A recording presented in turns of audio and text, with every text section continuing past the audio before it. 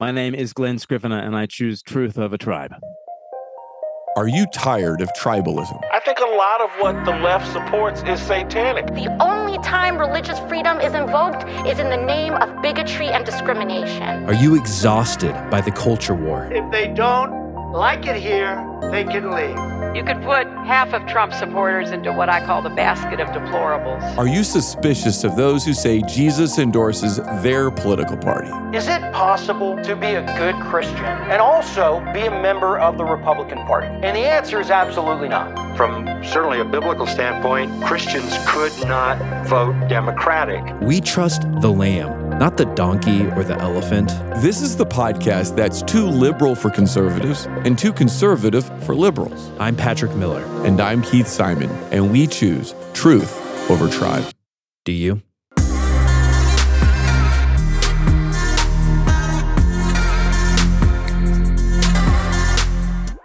I hear a lot of people describing our culture as post-Christian. In fact, I would tend to do that myself. And often what's meant by this is that at one point in our history, our society held Christian ethics central to its core identity. But that day is no more.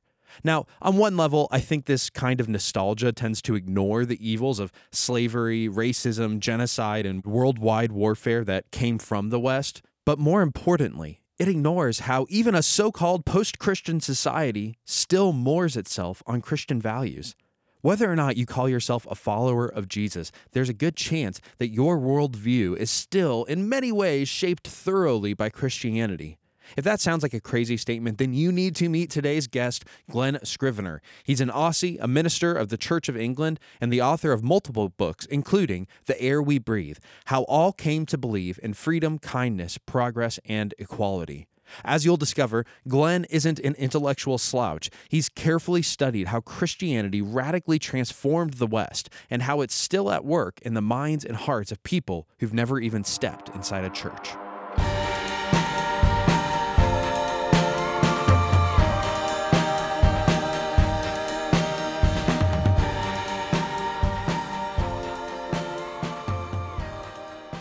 Glenn, it's so great having you on the show. I absolutely loved your book. I'm texting it out to all of my friends because in many ways, I think it's the book that our post-Christian world needs. And even that word, we could have an interesting conversation about post-Christian. I think we will. But before we do, I want you to tell us about Goldfish. Okay, I start the book with the illustration. David Foster Wallace, I guess, popularized it that fish don't see the water. Two fish passing one another. One says, "How's the water?" The other says, "Water, what's water?"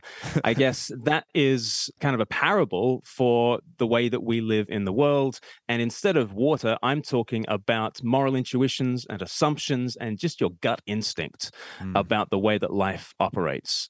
And we tend to think that the moral intuitions that we have are natural, they are obvious, they are universal. And this book is saying they are absolutely nothing of the sort. They are very particular to the Christian revolution that we inhabit. And if that's news to people, I guess that's just evidence of how powerfully the Jesus revolution has shaped us. We think that our beliefs in compassion and equality and consent and enlightenment and all these things, we think they are absolutely natural. And what I'm trying to do is kind of take us out of the goldfish bowl a little bit and show us non-Christian and pre-Christian cultures and show us that whether you've ever stepped foot inside a church or not, you have been shaped by Christianity in a similar way to the way in which goldfish swim within water. It's that kind of idea. Yeah. And obviously the other metaphor you use is the title of your book. It's the air that we breathe. And I have to say that's a really, really bold claim to say that Christianity is the air that I suppose the modern West and increasingly more and more of the world breathe. And I can imagine people from about every walk of life pushing back on you and saying, no, this is not the air that we breathe. And so let me step into their shoes. I actually want to start with Christians because I think a lot of Christians, at least in America right now, which is our audience primarily, they would say, look, society is falling apart. We're living in a post-Christian culture. And so, no, Christianity is no longer, it was the air we breathed. It's no longer the air that we breathe. What would you say to that person? I would just want to push into what you find so offensive about Christianity. And what you will find is that they hold the church to particularly Christian-ish standards. So I've got 7 values in the book that I speak about. I speak about equality, compassion, consent, enlightenment, science, freedom, and progress. And I say that these are not universal to, non-Christian cultures. They are not obvious. They are not the results of doing logic or experiments. They have come to us through Christianity. And if somebody says to us, no, it's not just Christianity that has given us these things, or perhaps Christianity has given us these things and we've moved on from it, I just want to say, by what standard are you judging Christianity? And usually people will find Christianity to be unequal, non-compassionate, that is cruel. They will find it to be coercive rather than consensual. They will find it to be unenlightened rather than enlightened. They will find it to be anti-science rather than science. They will complain about Christianity being restrictive rather than being about freedom. They will complain that Christianity is regressive rather than progressive. And at that point, I want to ask, well, by what standard are you judging Christianity? And I often say that the thoroughness of the Christian revolution is seen in the facts that even people's critiques of Christianity are profoundly Christian critiques.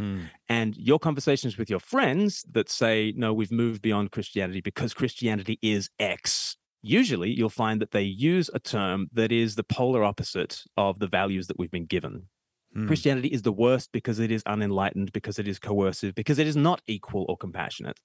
And at that stage, if Christianity is the worst, well, I guess you've got to ask the question, what is the best? And who has taught us that these values are the best? And I think it's a pretty obvious case to say it's Christianity who has given us the moral framework by which we judge the church, whether we're inside the church or outside the church.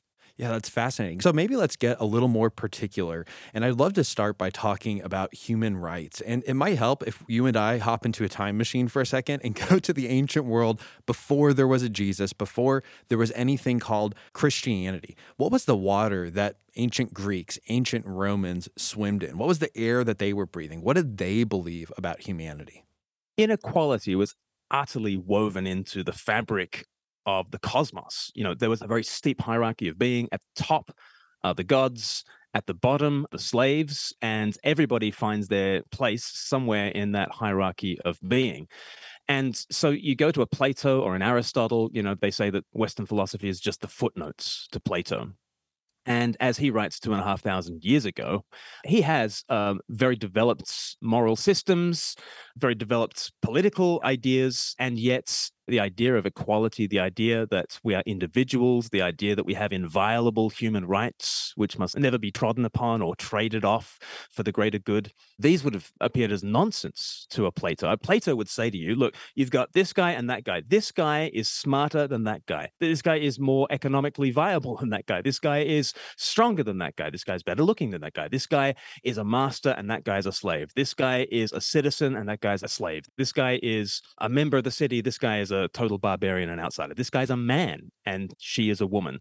And almost every metric you apply to two different individuals is going to yield the result of difference.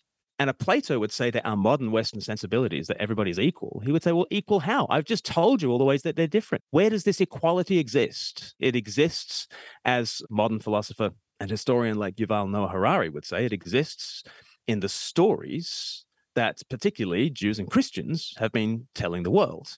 It does not exist as a scientific fact, and it does not exist as a mathematical fact. It does not exist as the result of logic or evidence. It has come to us through Christianity. And going back to a Plato or an Aristotle is like coming out of the goldfish bowl and seeing a different water that different people kind of swam in, or breathing a different kind of an air.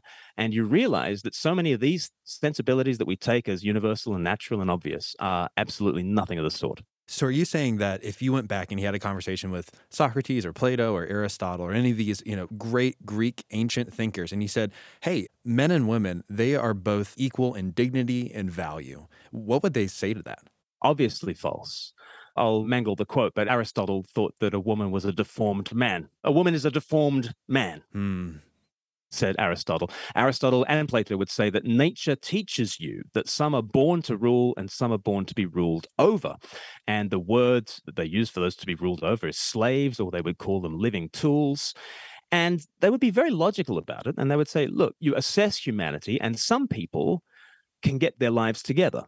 And some people are very cool and collected, and they have a sense of autonomy and they can run their lives well. Other people just don't have that, those poor, degraded individuals. And wouldn't it be nice if the people who are good at ruling ruled over the people who are not so good at ruling? And they make an argument from nature that nature teaches you slavery. Nature teaches you that inequality is woven into the fabric of the cosmos.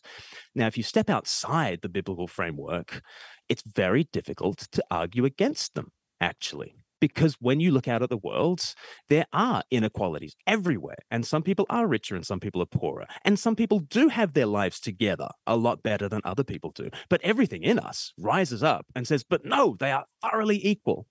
And what is it that is rising up within us to say that? That is our Christianity talking. And so your point is, if you were talking to an ancient person, that feeling would not rise up within them. They wouldn't feel umbrage and say, no, you need to stop right there. We are all equal. What you're saying is absolutely ridiculous. In fact, it's morally repugnant. They wouldn't feel that same sense, again, of umbrage, anger, frustration. I can't believe you're saying it. So where did that come from in the Christian story? Okay, there were very often uprisings of the slaves, let's say. But at that point, the slaves are not seeking justice, right? They are seeking privileges that have been denied to them. And so, they don't like being downtrodden. They don't like being treated as slaves. But what they are seeking in doing that is not justice. Justice, in an ancient sense, is the enforcement of the inequality that is woven into nature. Whereas justice for us is actually a sense of radically equalizing that which might be unequal when we look at things just naturalistically. Where did this all come from? Well, here comes Jesus, and he goes from the top of the hierarchy right to the bottom. What do you mean when you say that? So he is the Son of the Father, filled with the Spirit, co-creator of the cosmos. He is Lord, as Christians call him, and he dies the death of a slave. And this is sort of the one fact about him that is known. The very earliest depiction of Jesus in art is a graffiti. It's called the Alexamenos graffiti. You can find it scratched into a wall on the Palatine Hill in Rome.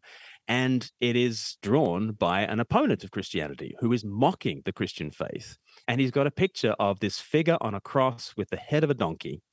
And there is a worshiper at the foot of the cross with his arms sort of outstretched in veneration.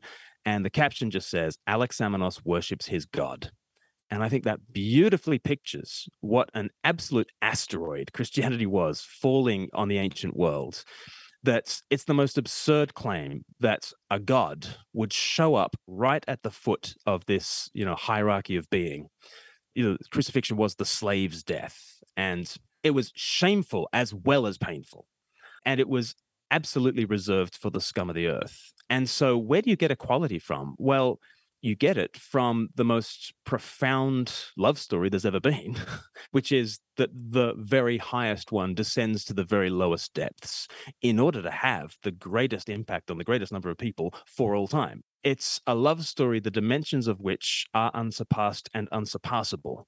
It is the highest descending to the deepest depths. And here is the upending of nature and the upending of all those sort of natural inequalities.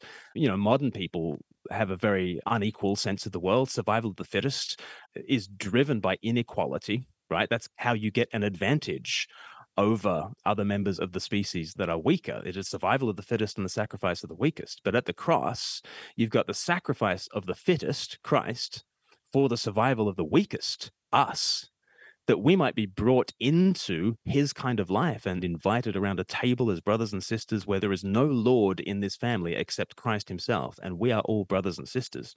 That is the story that has upended the inequalities of the ancient world, and as it has bedded itself down in our society, it has now become the air we breathe.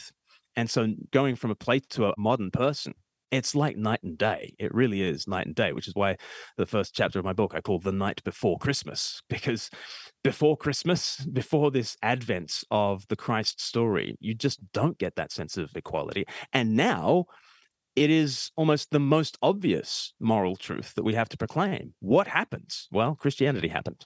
It's fascinating as you say this, because even if you look at pop culture, take the Marvel Cinematic Universe, the idea, this story of a great one who sacrifices himself for those who are not great, it is so deeply moving that it's woven into all of our stories. And even if you don't want to cry during those movies, I can't help it. I always end up crying like, oh my gosh, this isn't even a good movie. And I'm out here crying because it's a beautiful story of sacrificial love, of the great one sacrificing himself. But what I'm hearing you say, and it's really profound, is that if we went back just 2,000 years or a little more than 2,000 years ago, and we told that same story, it would have become graffiti on a wall because it would have been ridiculous. No one would have found that to be a moving story. The fact that I find it moving just shows how deeply embedded this story has become into our social consciousness. Yes. So if I was going to write further chapters to the book and identify further sort of moral intuitions that we have beyond the seven, I think our concept of heroism would be one of those extra chapters that I would do. I think it's a fascinating thought to compare a Hercules with a Christ, right? The heroes of the ancient world and the gods of the ancient world were vicious, violent rapists who you could not trust and were not trustworthy. They did great deeds, but this concept of, sacrifice as being virtuous rather than a sign of utter weakness and contemptibility, that again is a gift of Christianity to the world. Yeah, so how did Jesus change our conception of compassion? Because if you talk to the average person, the idea that compassion is good would just be a truism. It doesn't even need to be said. It's accepted as a moral fact of reality.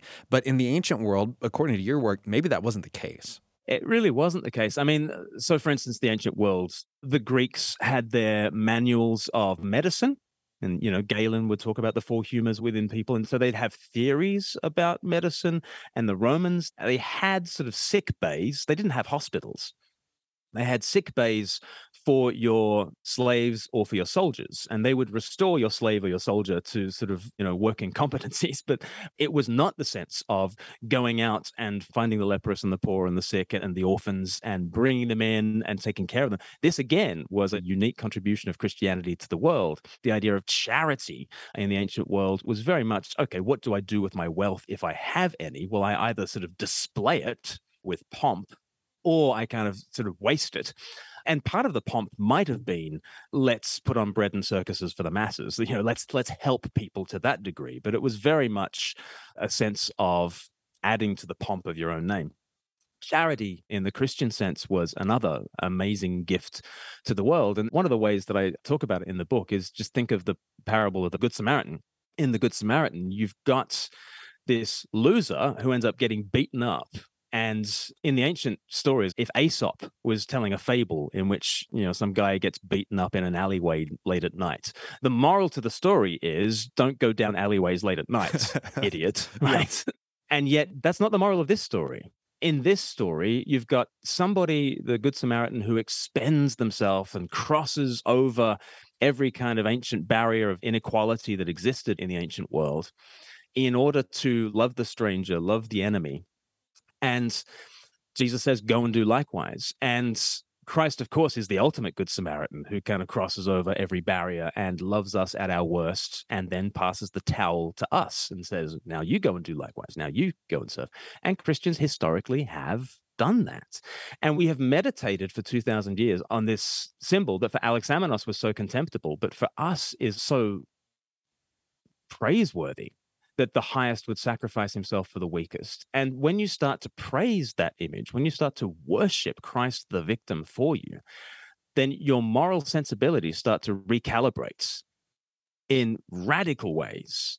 And suddenly you had, instead of infanticide being just a universal in human civilizations, suddenly Christians were touring the rubbish dumps where these children were exposed to die, and they would collect them and put them in orphanages and raise them up. And what were they doing as they went out to those garbage dumps? What were they seeking? They were actually seeking God, because God shows himself in the Christ story to be precisely the sort of person who would meet you at your worst, at your lowest, as you're wriggling and writhing on a garbage dump. I mean, garbage dumps were traditionally sites of crucifixion. God met us on a garbage dump, naked and wriggling. And Christians did this perverse thing of worshiping such a character, but it transformed them, and it transformed their moral sensibilities such that they thought, I can encounter God in the least and the last and the lost. And when God shows up, he shows up as a victim for victims. It suddenly gives a very profound sense of the dignity and the worth of every person, especially those at the bottom of the pile, so that when God shows up, he looks like compassion. I just love in Titus 3, verse 4, when the kindness and love of God appeared, he saved us. And it's speaking of Christ as compassion himself. He is kindness.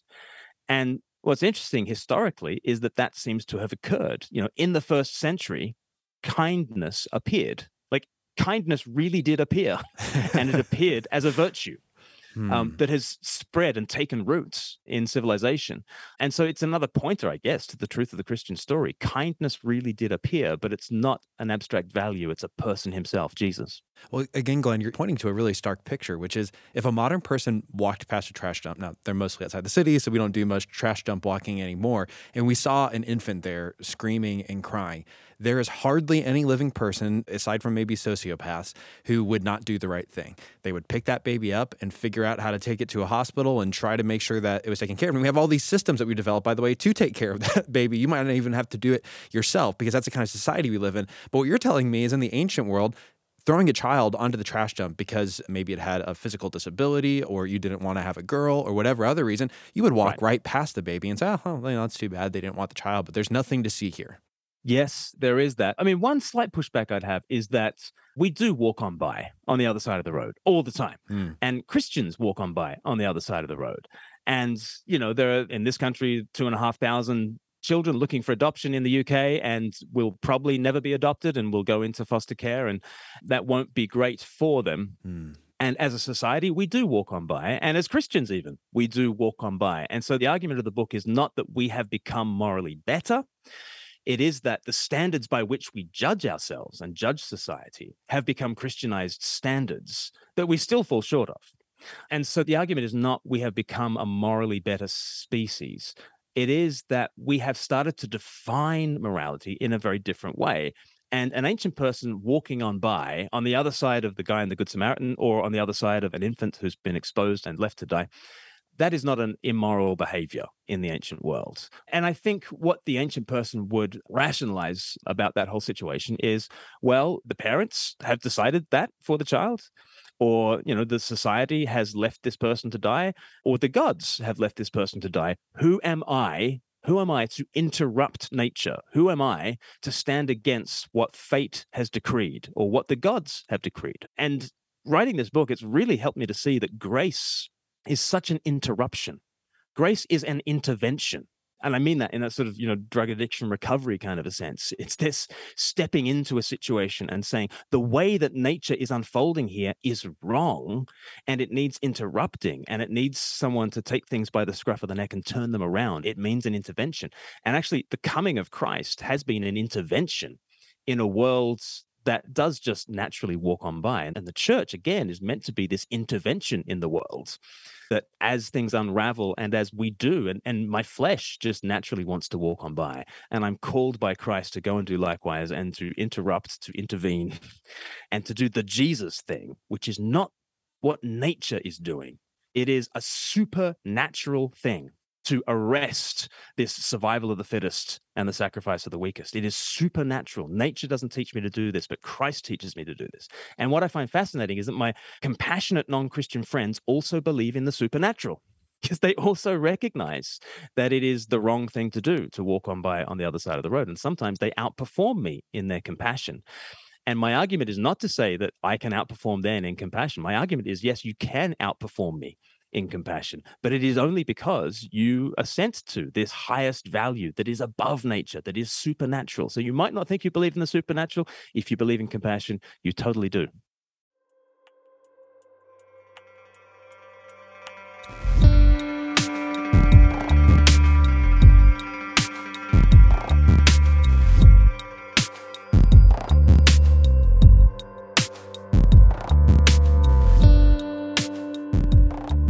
We'll get back to the episode in just a moment, but today I want to invite you to become a partner with us through giving. If you enjoy this podcast and God is using it to change your heart and make you more like Him, I hope that you will partner with us. If you've heard the stories of lives that have been changed, marriages that have been reconciled, church families that have been brought back together, that were divided by political tribalism, and you want to hear more stories like that, again, I hope you'll partner with us by giving. Of course, I wish we could pull off a podcast without any cost, but running these things can be expensive, and your partnership in ministry with us goes a long way towards making Truth Over Tribe sustainable in the long term. If you want to give, click the link in our show notes, or you can go to choosetruthovertribe.com/give. That's choosetruthovertribe.com/give. I hope you'll partner with us in this gospel-centered ministry to glorify Jesus by fighting tribalism in our churches, in our communities, and in our families.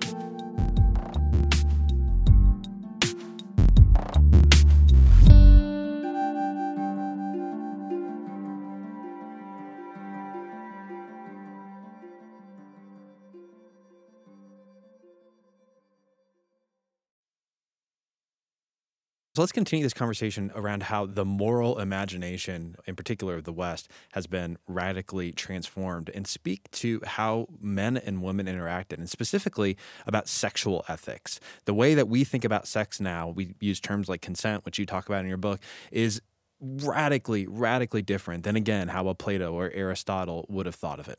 Well, I mean, it was a very scary world, and the economy of the ancient world, let's say in Rome, kind of revolved around sexual exploitation. And there were even state-sponsored brothels because it was considered to be for the good of the male citizenry of Rome to have free and easy access to inferior bodies. And so brothels were absolutely ubiquitous. They were everywhere. And a visit to a brothel would cost about the price of a loaf of bread. There are 25 Latin words for prostitute. And yet in Latin, there is no natural way to refer to an adult male virgin. If you refer to an adult virgin, it is assumed that you're referring to a female. Like an adult male virgin is not a thing in the Roman world. And so the sexual mores of ancient Rome, it was a world of shame and not of sin. And that's a kind of a conceptualization brought out by historian Kyle Harper, who wrote a brilliant book called From Shame to Sin. You don't want to be shameful. And so a man who overindulged his sexual appetites, he would be called effeminate, right? But there was an absolute sexual double standard. Men were assumed to be able to possess the bodies of anyone who was their inferior. Women, on the other hand, were expected to be chaste. They were expected to be virgins when they married. They probably didn't have to wait very long. Marriage at 12 was very common in the Roman world. And it's into that context that Jesus comes, and Matthew 19, he equalizes the sexes in the most extraordinary way. And he expects men to be as chaste as women had always been expected to be. And when he unfolds his sexual ethic in Matthew 19, he just basically says, one man, one woman for life, and that's it. And then, the disciples, many of whom were married, said, oh, it'd be better if we weren't married. Which I always think is funny. Like as soon as Matthew publishes his gospel, I wonder what the wives thought. And then people would say, isn't there any other sexual outlets? And Jesus is like, no, I mean, you could be a eunuch for the kingdom, but that's that. It's either chaste singleness or it's marriage. So if I'm tracking with you, you're saying, look, in the ancient world, men had not just sexual freedom, they had freedom to what from our view we would describe as oppress other individuals, other women, boys, as long as they were within their charge, or if they were going to a brothel, they had the right to express themselves sexually. And this was seen actually as a moral, good, normal thing. And what you're describing in the Jesus Revolution is not that Jesus came along and said, okay, women, now you can be just as sexually exploitative as men are. Instead, he called men to a higher standard and said, no, you need to be chaste as women are chaste. You need to, just as they do, embrace an ethic of consent. And in a real way, and I thought this was fascinating in your book, this gives us the category that we hear so much of today, which is abuse. The idea that someone could sexually misuse someone else. So could you talk a little bit about abuse and how that comes out of Christianity, or the concept of abuse comes out of Christianity? Right. Well, you need to have a doctrine of the equality of the sexes. You need to have a doctrine of the inviolable human rights of every person. You need to have a doctrine that victims have a special status and dignity, and that we must protect them. You must think that sex is meaningful, such that a violation of someone sexually is a really egregious sin against a person. You have to believe some very distinctive things to have a category for abuse. And all those things have been given to us by Christianity. In the ancient world, pederasty was celebrated. Now, the Greek word means love of children. Pederasty means love of children. And it was this thing that was celebrated by all the ancient writers, where older men would induct usually younger men, younger boys, into the ways of sexuality in a way that we would just in an unqualified way consider to be abuse, and the kind of abuse that would put you behind bars for the rest of your life. This was celebrated in the ancient world. It was called pederasty, child love. Christians and Jews called it Paidophoria, which means child destruction. So what was celebrated in the ancient world as love, Christians denounced as abuse. And really, once Christianity took hold in the Roman Empire and there were Christian emperors, it started to be a crime to abuse certainly members of your household, but also if there are slaves in the household. It was a crime that slaves, even decades after their abuse, could come forward and make allegations, and there would be a crime that was known as child destruction back in the day. But to an ancient Roman who knew nothing of the gospel, who knew nothing of the Bible or the teachings of Christ, these things, they didn't have a category for it. It was invisible. Abuse was happening all the time. Violation of bodies was happening all the time. But there was no category. It just wasn't a thing.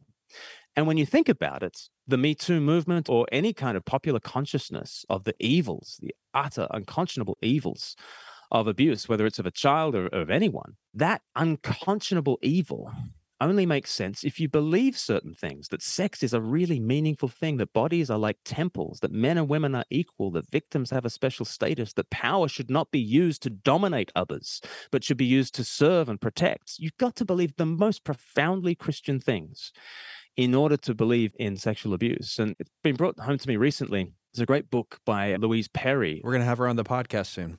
Oh, fantastic. Yeah, no, she's absolutely brilliant. And she describes herself as a materialist feminist. One of the things that sort of put her on the path that she's on in writing a book that she's just written that's called The Case Against the Sexual Revolution is she worked in a rape crisis center for most of her 20s. And she saw the evil of sexual abuse. But if it's evil with a capital E, then there's got to be something that's good with a capital G. What standards do we have that we are using? Because it's one of the kind of moral certainties that we have. We don't have very many moral certainties anymore, but child sexual abuse is probably the great moral certainty that we have at the moment. And yet, why is it so evil? Well, because it violates some profoundly Christian ideals that we all have. And so when we are outraged at abuse, it is a particularly Christian outrage that we're feeling. It's the air that we breathe. It's the water we're swimming in. You know, if someone came to you and asked, why are you so offended by this abuse? Frankly, you probably wouldn't have a conversation with that person. Say, well, if you don't understand this fundamental reality, we're going to have a hard time conversing about it. And again, I think the point you're drawing out is that seems fundamental because we have so deeply drunken in these waters. We have so deeply breathed in the air of Christian ethics. Yeah. Well, I mean, Germaine Greer, for instance, she's an Australian and a feminist. I'm Australian as well, but she got into such hot water for saying, what's the big idea with sexual abuse? What's the big deal? You know, and she got into such hot water for saying what actually on her moral presuppositions and the moral presuppositions of her critics, it should logically follow that if you don't think bodies are temples and if you don't think sex is special, then why is rape so bad? You know, if I force you to play a game of tennis with me, I'm just weird, right? But if I force you to have sex with me, I'm a rapist. And we acknowledge that there's something radically different between rape and a weird game of tennis because there's something radically different about sex. There's something very special. What is so special about it? You know, I'm old enough to remember the song, You and Me, Baby, We Ain't Nothing But Mammals, so let's do it like they do on the Discovery Channel.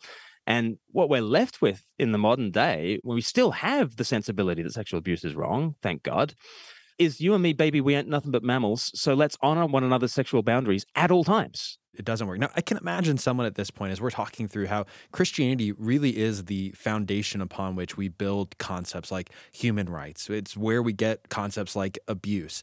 But I can imagine someone saying, look, the church has just perpetrated terrible evils in history. You know, they might think of the forced baptisms that Charlemagne did, or the Crusades, or enslavement, or the Spanish Inquisition, or the religious wars that happened, you know, after the Reformation. Say, look at all this tremendous evil caused by Christianity. So sure, you can try to tell me that you've created our moral foundations, but come on. I mean, let's be honest. Yeah, it's important for people to point out. And the point at that stage is not for Christians to say, yeah, but we haven't been as bad as the other guys down the road. That would be a very foolish and wrong response to make to that. What I do in the book is absolutely acknowledge sometimes Christians have been the worst abusers in the world. And very often the cover-ups of abuse have been as egregious as the abuse itself. And we have so much blood on our hands. One of the things I do in the consent chapter is quote from Rachel Den Hollander, who blew the whistle on Larry Nassar. As far as serial abusers go, it's hard to find somebody who has abused as many women and girls as Larry Nassar has, and he is behind bars for the rest of his life. In the victim impact statement that she made back in 2017, I believe, Rachel Den Hollander, who is a Christian, she quotes from C.S. Lewis in her 17-minute victim impact statement. And if people haven't heard that 17 minutes, go to YouTube and find it. It's a gut punch, but it is such a necessary gut punch. And she refers people to what C.S. Lewis said about evil. Evil is like crooked lines. And if you never had the idea of a straight line, you would never have the idea of a crooked line. Lines would just be lines if there's no straight line against which we're judging crooked lines to be crooked. If there's no straight lines, then lines are just lines, and what do you expect? And by parallel, things are evil, things are wrong, things are crooked in a moral sense, only if there is something that is straight. And Rachel says, Larry Nassar, I can judge what you've done as evil, and evil with a capital E, because I know what the straight line is. And what is the straight line? The straight line is that bodies are temples and sex is special and men and women are equal and victims have a special status and power should be used to serve and not to dominate. That is the straight line.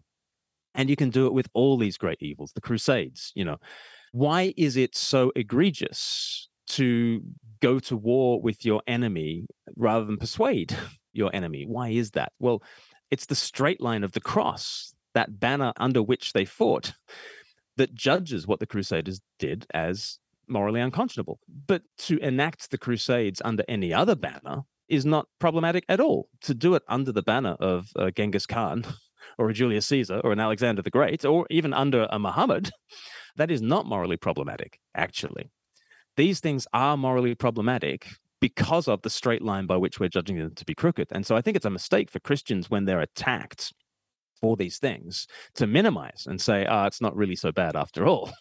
I think the real response is to say, it's even worse than you think. This is not just a moral crime. This is a sin against Christ and against the way of Christ that is ultimately woven into the fabric of the cosmos. And to the degree that we name the crookedness of these things, I think is the degree to which we can then point to the straight line and say these things are really crooked because Christ really is that good. So that's my approach in the book. It's not to be an apologist for any of these things. I raise Crusades and I raise the Inquisition, I raise the treating of Galileo, and I raise church abuse, and I raise all these things. But it is as we press into the crookedness of this thing, hopefully people then hang on to you as they see that you are honest and able to admit error, to then say, now can we talk about the standards by which we're judging this? And let's look to Christ, the straight line. That's a powerful answer, and I agree. I don't know what the knee-jerk impulse is in so many Christians to try to defend wrong when it happens rather than name it, but I think we all have that temptation, and I appreciate it in your book, your willingness to say, no, these things are wrong, and we know they're wrong because of our Christian values. That is precisely the reason why we can name them as evil with a capital E. Now, as someone's thinking about this question, is Christianity really the air that we breathe in our culture? The obvious next question someone's going to go to is the anti-science question, because they'll say, look, Christianity created a 1,000-year-long period of the Dark Ages, the medieval era, where science didn't advance. And really, it was because of the Renaissance and the Enlightenment that we began to develop our understanding of the universe. And Christianity did everything it could to obstruct that from happening. In fact, we had Jonathan Rauch on the podcast, and he wrote a book about how we create knowledge. And he talks about the people who do this. He calls them the knowledge-based community. And they do this with the scientific method. And in his view, people like Aristotle and Plato, they would be included within the knowledge-based. He talks about them. He would include them inside of this knowledge-based community. But people like Jesus and Christian ethicists, they are on the outside. In fact, in his view, they've been the major obstructors, at least in the West, of these things happening. So in your book, you tackled this issue from multiple angles, but maybe we could start here. The idea that we are progressing, that science is taking us forward into the future. That is a story. That is a narrative that we have. And you make an interesting point just to say, okay, where did we get that story from? Where do we get this scientific story of enlightenment and science freeing us from, hot weather outside? I've got air conditioning and a refrigerator. Where did we get that narrative from? It's such a fascinating narrative that is so strong, and it resists all the evidence you want to throw at it. This idea that Christianity held us back from science and is the enemy of science is such a powerful idea, and it is so unscientific because it does not accord with the facts. It is a hypothesis that has been thoroughly disproved, I think, by all the evidence. Evidence such as, it is Christians in Christian universities for Christian reasons who founded the modern scientific method. And it is Christians today who, obviously, many atheists and people of all faiths and none, are engaged in the scientific enterprise now. But the idea that Christianity and science are at war with one another just doesn't take into account modern science. It certainly does not take into account the origins of science.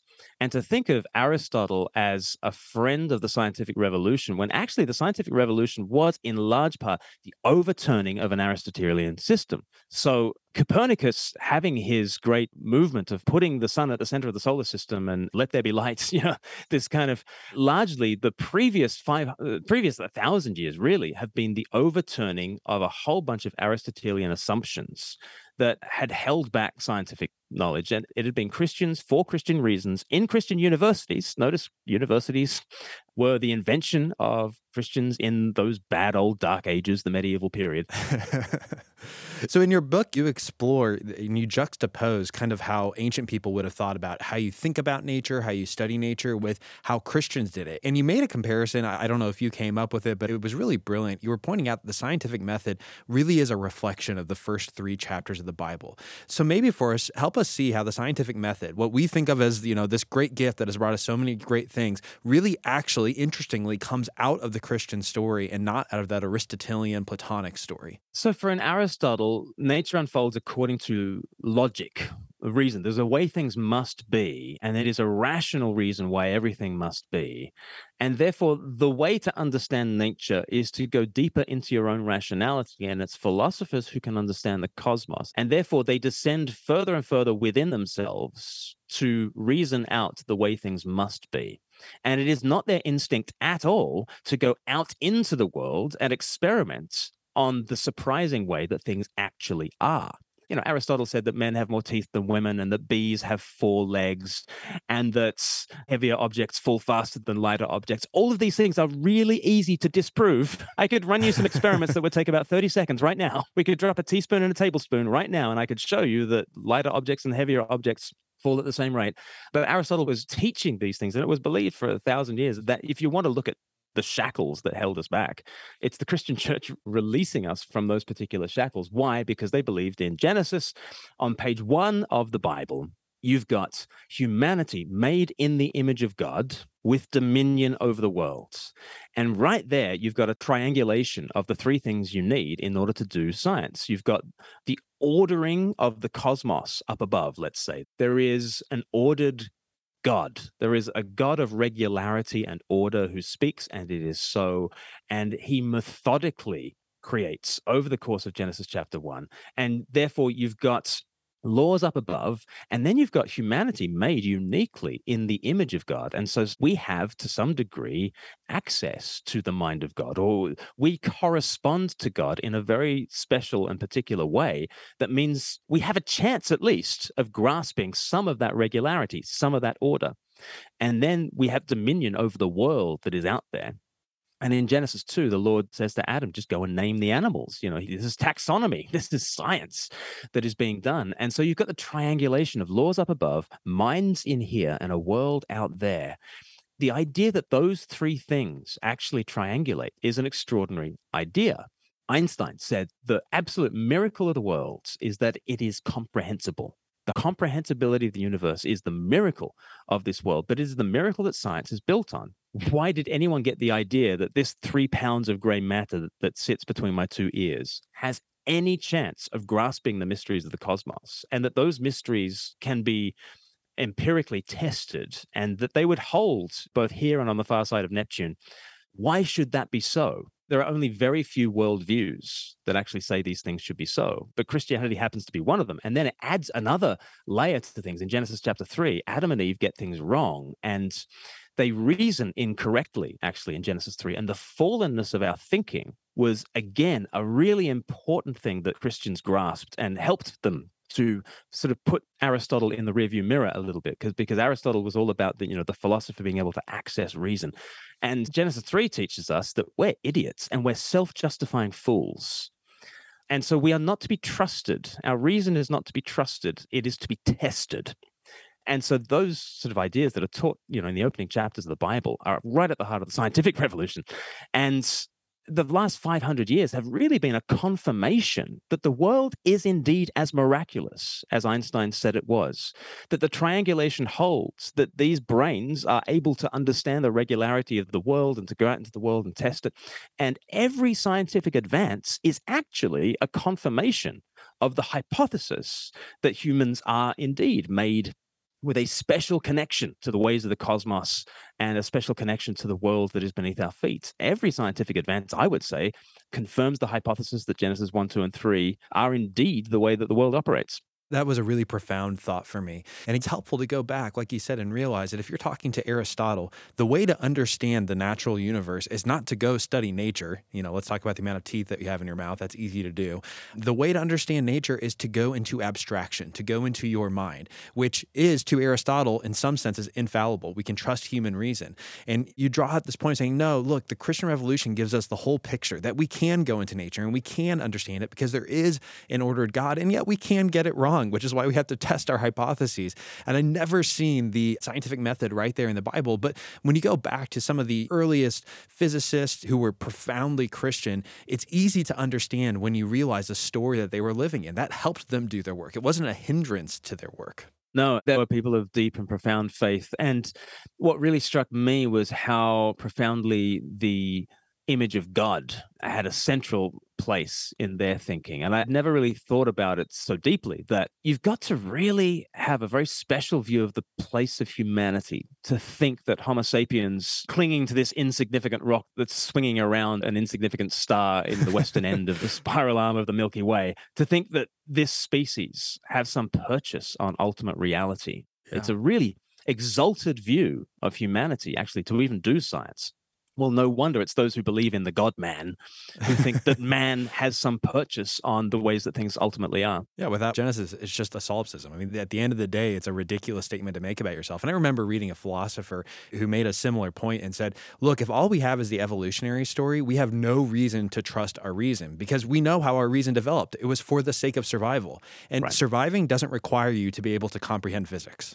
Right. Surviving doesn't require you to be able to comprehend how the universe, and just look at other animals and it's not hard to understand. Well, that does seem to be how they are. That's how their minds work. And so again, that idea of the image of God, the comprehensibility of the universe, and our ability to, in a godlike way, like you said, in the middle of a galaxy, in the middle of a billion galaxies, comprehend the universe is profound. And it's something I think that can be comprehensible really only within the Christian story. Yeah, I think that's exactly right. There's a naturalistic argument against naturalism in that if our brains have evolved only for the purpose of survival, survival does not map onto truth value. Quite the opposite, actually. I don't know if your high school was the same as mine, but it wasn't always the smartest guys that got the girls. So, I can see you're battling through some past stuff right there. Yeah. We'll let that one slide. Another critique that I know people will wrestle with, especially right now, is just simply the question, isn't the church backwards? It seems like the world is progressing in its ethics and its understanding of reality, but the church always seems to be wanting us to live in the past. And so that makes me, I guess, ask a broad question, or maybe two questions. One is, where did we get the idea that things are always getting better? That's the story that's being told. Yeah, of course today is better than yesterday, and the next day will be better than the last. But on the second half of that, is it time for the church to get with the program and move forward with progress? Yeah. And again, if people make that kind of critique of the church, you again want to say, by what standard? Why should we think that things are getting better? The Greeks kind of thought that we were descending from a golden age, and an Eastern view of the world would just be kind of cyclical, around and around we go. Well, it's the Bible that gives you this sense of, you start in a garden and you head towards a city. Israel begins in slavery in Egypt, and then they are brought through the wilderness towards the promised land. And there is a direction. The redemption moves you forwards in a way that includes the struggles that you have had and takes you to the promised land, a land flowing with milk and honey, where those struggles are included in some kind of higher synthesis. And of course, you come through into the New Testament, and Jesus lives our life and dies our death, and then rises again including within himself the scars of his crucifixion, but raising them to a higher level of glory. And he tells these stories, doesn't he, of the yeast working its way through a batch of dough, or like the mustard seed that is the smallest of all seeds, and yet it grows into the largest of garden plants that even the birds of the field end up perching in its branches. And there is a direction to history. This is a really profoundly Christian idea. Now, it's something that has been absorbed by all sorts of groups, be they Christian or not. I mean, there's a kind of there's a communist idea of moving towards a kind of a workers' paradise and a utopia. There's the Russian Revolution, there's the French Revolution, the very secular ways of people thinking about progress. Chairman Mao had his great leap forward back in the 1940s, 50s, killed millions and millions of Chinese through forced starvation and other methods, which should always make us question what people mean by progress. You know, was the French Revolution progress? Was the Russian Revolution progress? Was Mao's Great Leap Forward progress? The intuition that Christianity has given to us that we're heading towards a great promised land always needs to be tested. And we have taken many, many wrong turns.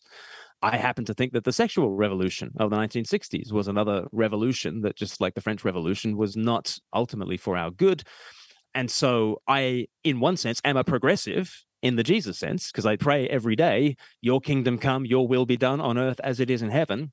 I do think Christ is committed to the heavenization of earth, and day by day, he is getting the job done. So in that sense, I am a progressive, but not everything that marches under the banner of progress is. And if you look at Chairman Mao, for instance, you recognize that not every great leap forward is actually a great leap forward. But where do we get these ideas from? I think fundamentally and obviously it comes from Christianity. Yeah, it's interesting, but that idea of progress can almost hijack our thinking. And it's the air we breathe. And so the idea that we're going forward, that things must be getting better, that the best is yet to come, is an idea that it just makes sense, you know? You don't have to explain it to me. I'd say, yes, of course that makes sense. It makes sense in my reality. I see it everywhere around me. And yet that can hijack us because we do a lot of wrong things in the name of progress. And so I love that idea of saying, no, you need to test it. You know, every view or vision of progress is not actually in reality progress. And, you know, the fruit will bear out the tree and you'll find out what happens. And that's unfortunate because, like you brought up with Chairman Mao or with the sexual revolution, sometimes we have to go decades after the fact to realize maybe this wasn't the giant leap forward that we thought it had been. The idea of a Jesus revolution that is turning the world upside down is obviously at the heart of your book. And I want our listeners to wrestle with this. Humans went from seeing compassion as weakness, inequality as a noble fact of life, and sexual abuse as a obvious norm, to all of a sudden taking human rights, justice, and the equality of all humans as givens. I think that any honest, thoughtful student of history has to admit that kind of 180 needs an explanation. And whatever explanation you give is going to sound kind of miraculous. So maybe we'll end on this note. How do people explain that 180? Historians who actually know the facts and are dealing with the reality on the ground, how do we explain what happened? I guess you have an evolutionary explanation that just says it turns out that compassion has a competitive advantage for the societies that adopt it, right? And so you can make a very modest, but I think only a modest case to say that Christians kind of stumbled across in a unique way. They stumbled across some doctrines and they had the sacral values to them and the storytelling ability and the authority of the church around them to enforce values that turned out to have a competitive advantage when it comes to the survival of our species. And Christians just happen to be the pioneers in terms of this sort of survival technology. One of my pushbacks on that would be, well, it's therefore quite a fluke that Christians not only had a kind of sexual view that invented monogamous marriage in the Christian sense that has done immense value for our society, but they also invented the compassion ethic. They also invented the Enlightenment ethic. They also happen to believe in this thing called equality. They also happen to do this scientific revolution thing. At what stage do you say that it's more than a coincidence that Christianity has all these benefits under one roof? Another thing I push back on is just to say, well, if I'm playing pool with you and I bash the cue ball into the 8 and it ricochets off the 9 and then it doubles and then hits the 2 and then goes in off the 7, right? What do you call that? You call that a fluke, right? But if I tell you right, I'm going to bash the cue ball into the 9, and it's going to go into the 8, and it's going to double up and down, and it's going to go off the 2. If I call the shot in detail in advance, and then I pull it off, what do you call me then?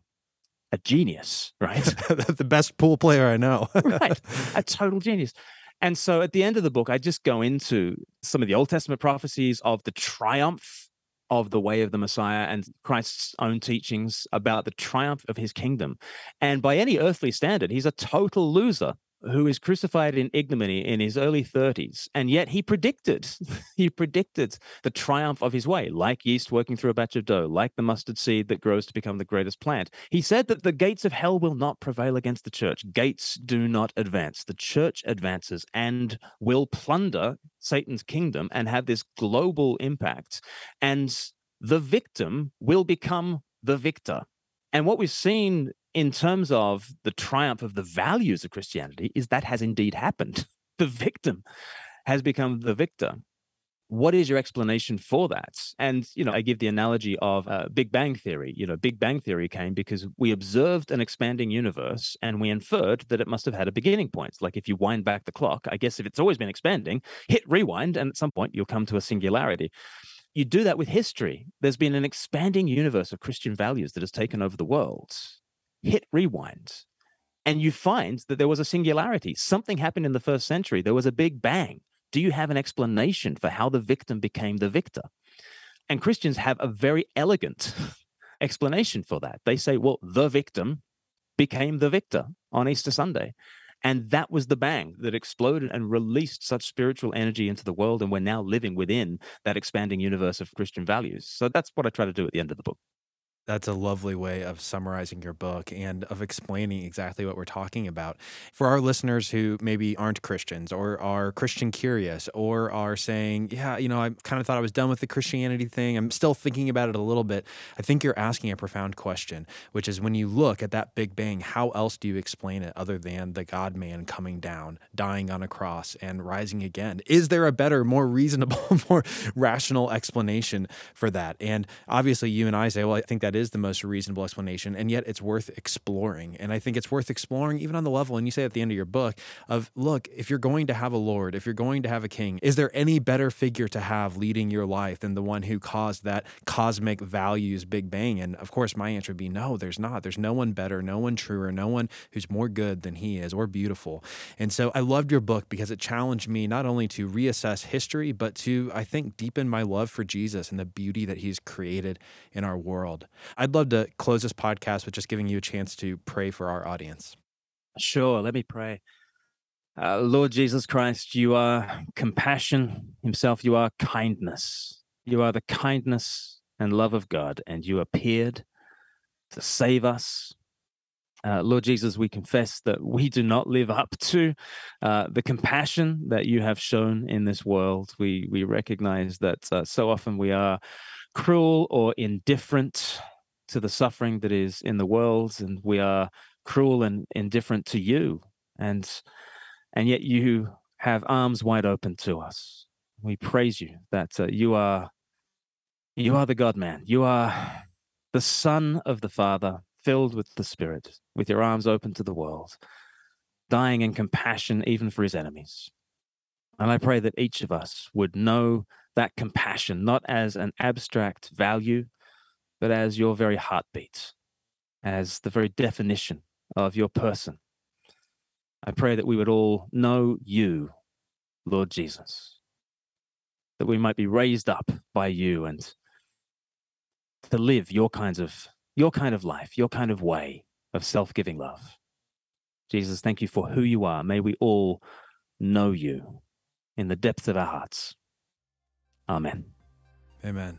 Thanks so much for being on the show with us today. Thanks so much for having me. Thanks for listening. If you found this podcast helpful, make sure to subscribe and leave a review. And make sure it's at least 5 stars. Stop. No, just be honest. Reviews help other people find us. Okay. At the very least, you can share today's episode. Maybe put it on your social, your favorite text chain. And if you didn't like this episode, awesome. Tell us why you disagree on Twitter @TruthOverTribe_. We might even share your thoughts in an upcoming newsletter.